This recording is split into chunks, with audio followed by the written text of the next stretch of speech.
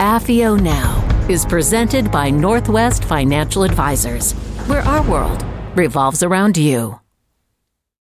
Hello, everyone. This is Jim Hughes with AFIO Now. We are a program of recorded interviews with former senior intelligence officers and those who write about them. Today, I have a very special guest. His name is Nigel West. He is a former British member of Parliament, a prolific author of books about intelligence. He speaks regularly in London, Moscow, and Washington, and he was voted the expert of experts by contributors to The Observer. Nigel has several new books out, and we'll be talking about one of them today. It's called Hitler's Nest of Vipers, The Rise of the Abwehr. Nigel, welcome to AFIO Now. Thank you very much indeed. It's an honor and a real genuine pleasure. I know all your guests say it's a pleasure to be with you. But it's very nice to be cross-examined by somebody who knows the business. Nigel, this new book that you have out is about the German Abwehr. And I think for at least a few of our audience, it would probably be helpful for you just to take a couple of minutes and give them just a little bit of background on what the Abwehr was and what its role was in the first half of the 20th century. Well, I would contend that the Abwehr, which was the German military intelligence service, is probably the most misrepresented intelligence agency in history. This was an organization that came into a covert existence in about 1931 in defiance of the Versailles Treaty, which banned the new Germany, the post-war Germany from the end of the First World War, from having any kind of intelligence collection or analysis process. And the Abwehr was a covert intelligence branch. And because it was completely attached to the army, the Abwehr was organized in a very unusual way. It was attached to individual military districts in Germany. So Germany was divided, like most countries are divided, into military districts where army units are based. And Germany was no different. And there were 25 military districts, and there was an Abwehr office, so a clandestine intelligence collection and analysis organization for each of these particular branches of the military. And the military at that time was the Wehrmacht, and subsequently the Sicherheitsdienst, the Nazi Party intelligence agency, created a rival parallel organization, but they never really encroached into the military field because they simply didn't have the qualifications to do so. I mentioned that the Abwehr was misrepresented. When you read the classic authors of today, the historians like Max Hastings, or even David Kahn, who wrote about Hitler's spies back in the 1960s, they only really had one side of the coin to look at. And they represented the Abwehr as a bunch of narcissists, nepotists, thieves, avoiders of military duty, scoundrels and fabricators. And the truth was very different, but there wasn't any evidence to support that because the evidence has only recently come to light in terms of documentation.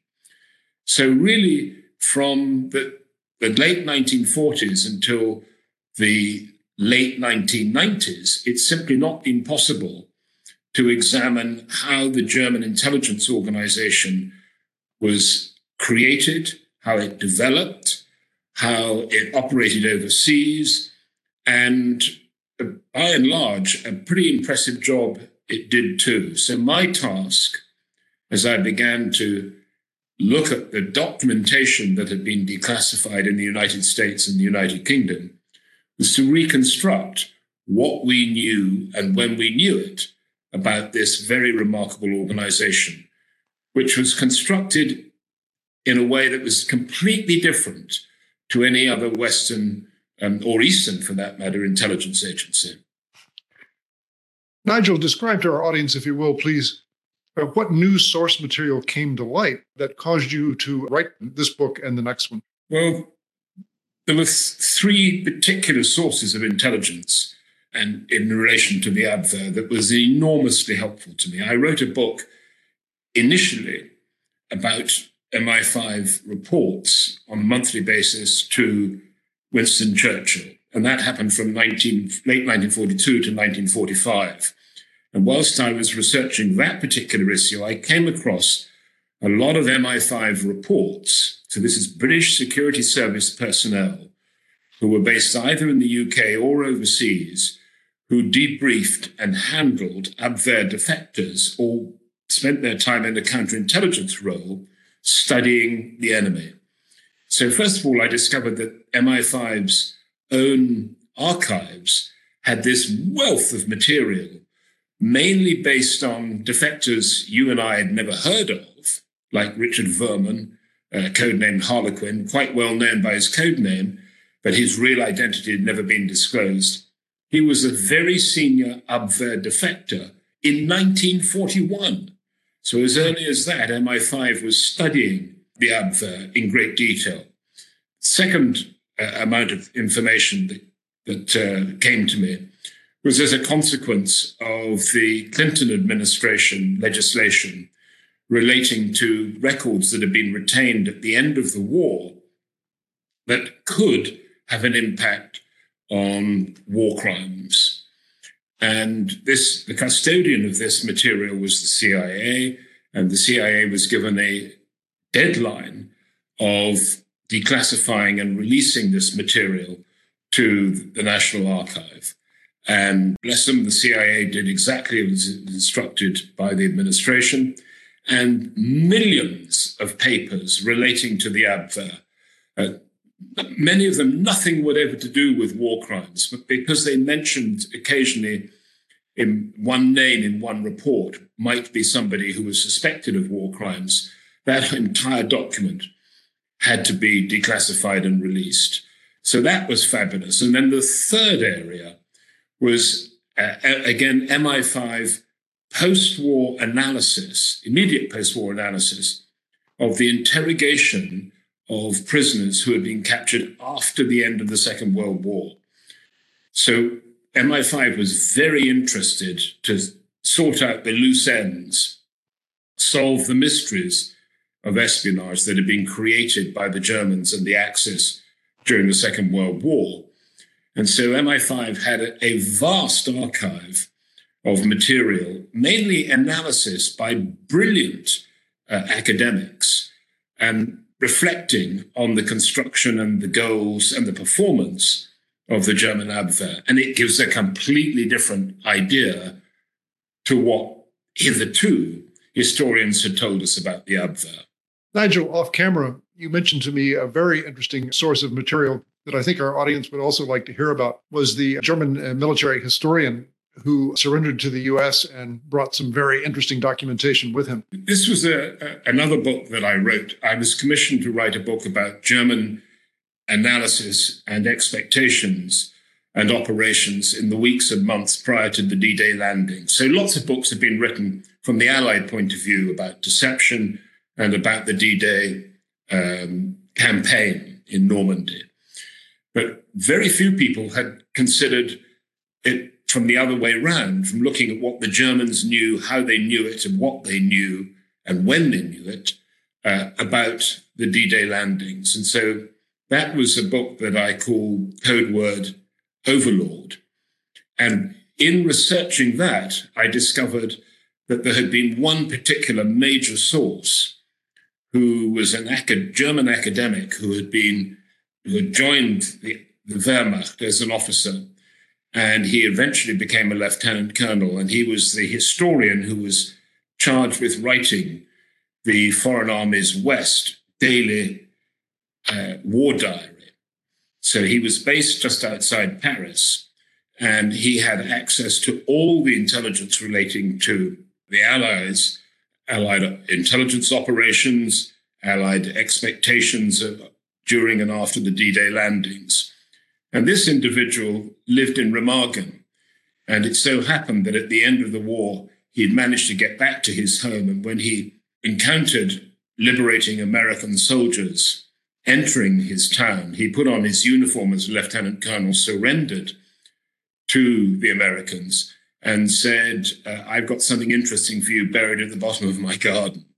And this was the friendly here, West, that's Enemy Armies West, analytical archive of everything that the Germans knew on a daily basis in the weeks leading up to D-Day. This was absolutely invaluable.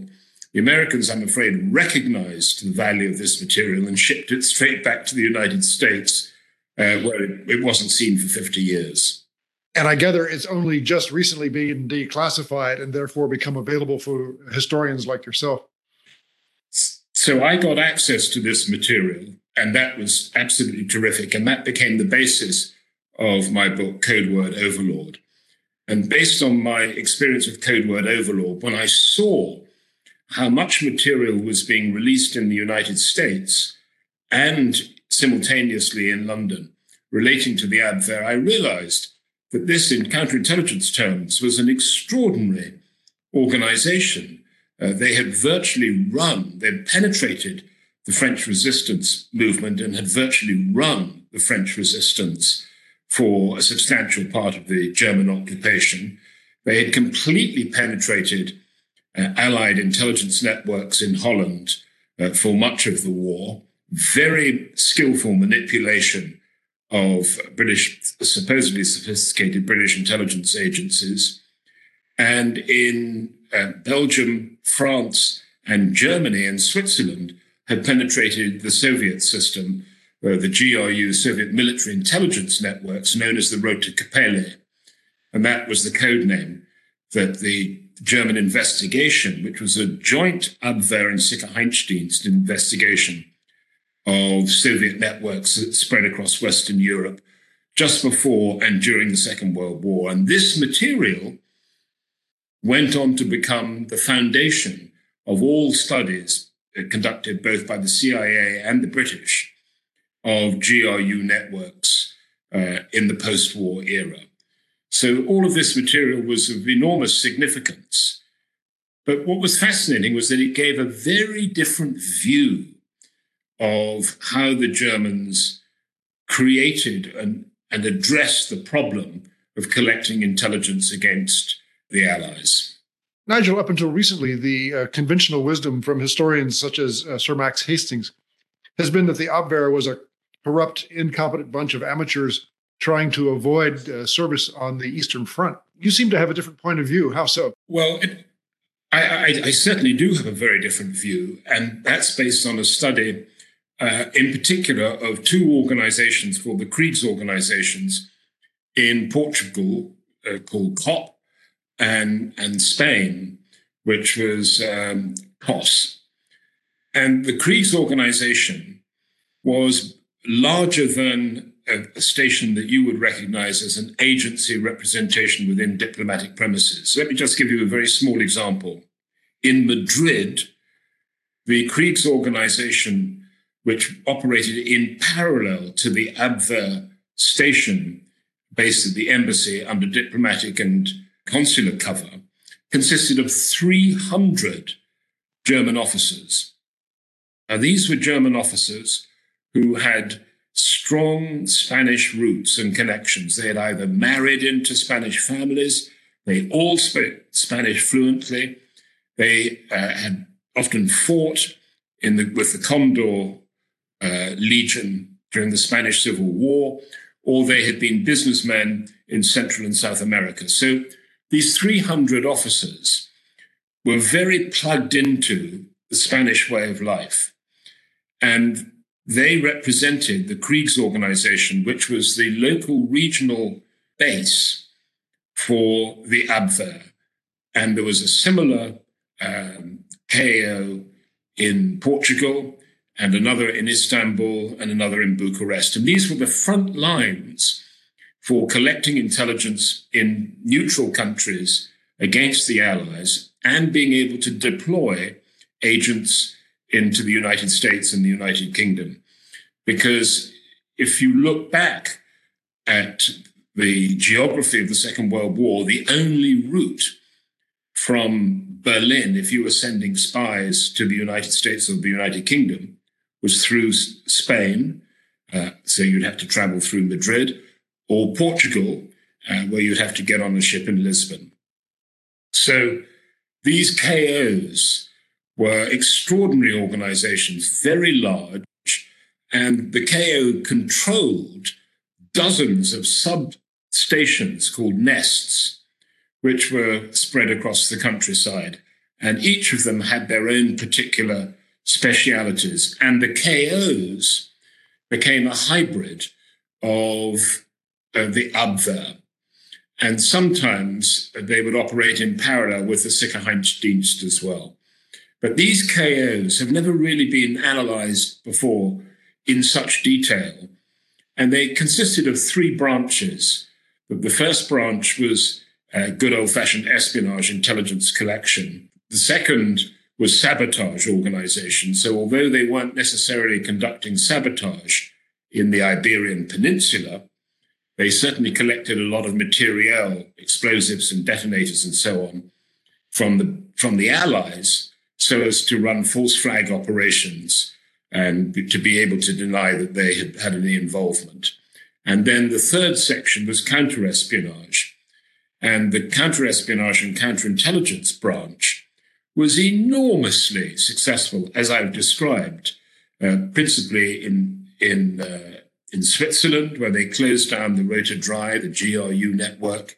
They ran investigations into all the communist networks in Germany itself, arrested and executed most of those involved, actively ran and manipulated the French resistance organization. And people don't realize when they see the movies and read the books about the terrific operations that were conducted behind enemy lines and these clandestine organizations maintained by the Allies. They didn't realize that there was a German involvement. The Germans knew all about these organizations, and their penetration probably reached its heights in the Netherlands, where they actively took control of the British Special Operations Executive networks in Holland. And at one stage, they were running 22 radio networks against the British. And the British, for all of their sophistication, running the double-cross system and being able to intercept Enigma cipher machine communications, in spite of all of this sophistication, the British were completely duped. And 43 British-trained agents in Holland perished as a consequence of what the Germans called Operation North Pole. And we, at the end of the war, captured both the senior Abwehr officers who ran North Pole operation and interrogated them in England. And the reports, fascinating and completely contradict the view that hitherto historians have told us to believe. Nigel, ever since the disclosures of John Masterman's The Double Cross system, Allied intelligence services have boasted that they were able to capture every German spy sent into the UK during World War II. Is that claim really justified? No, it's not.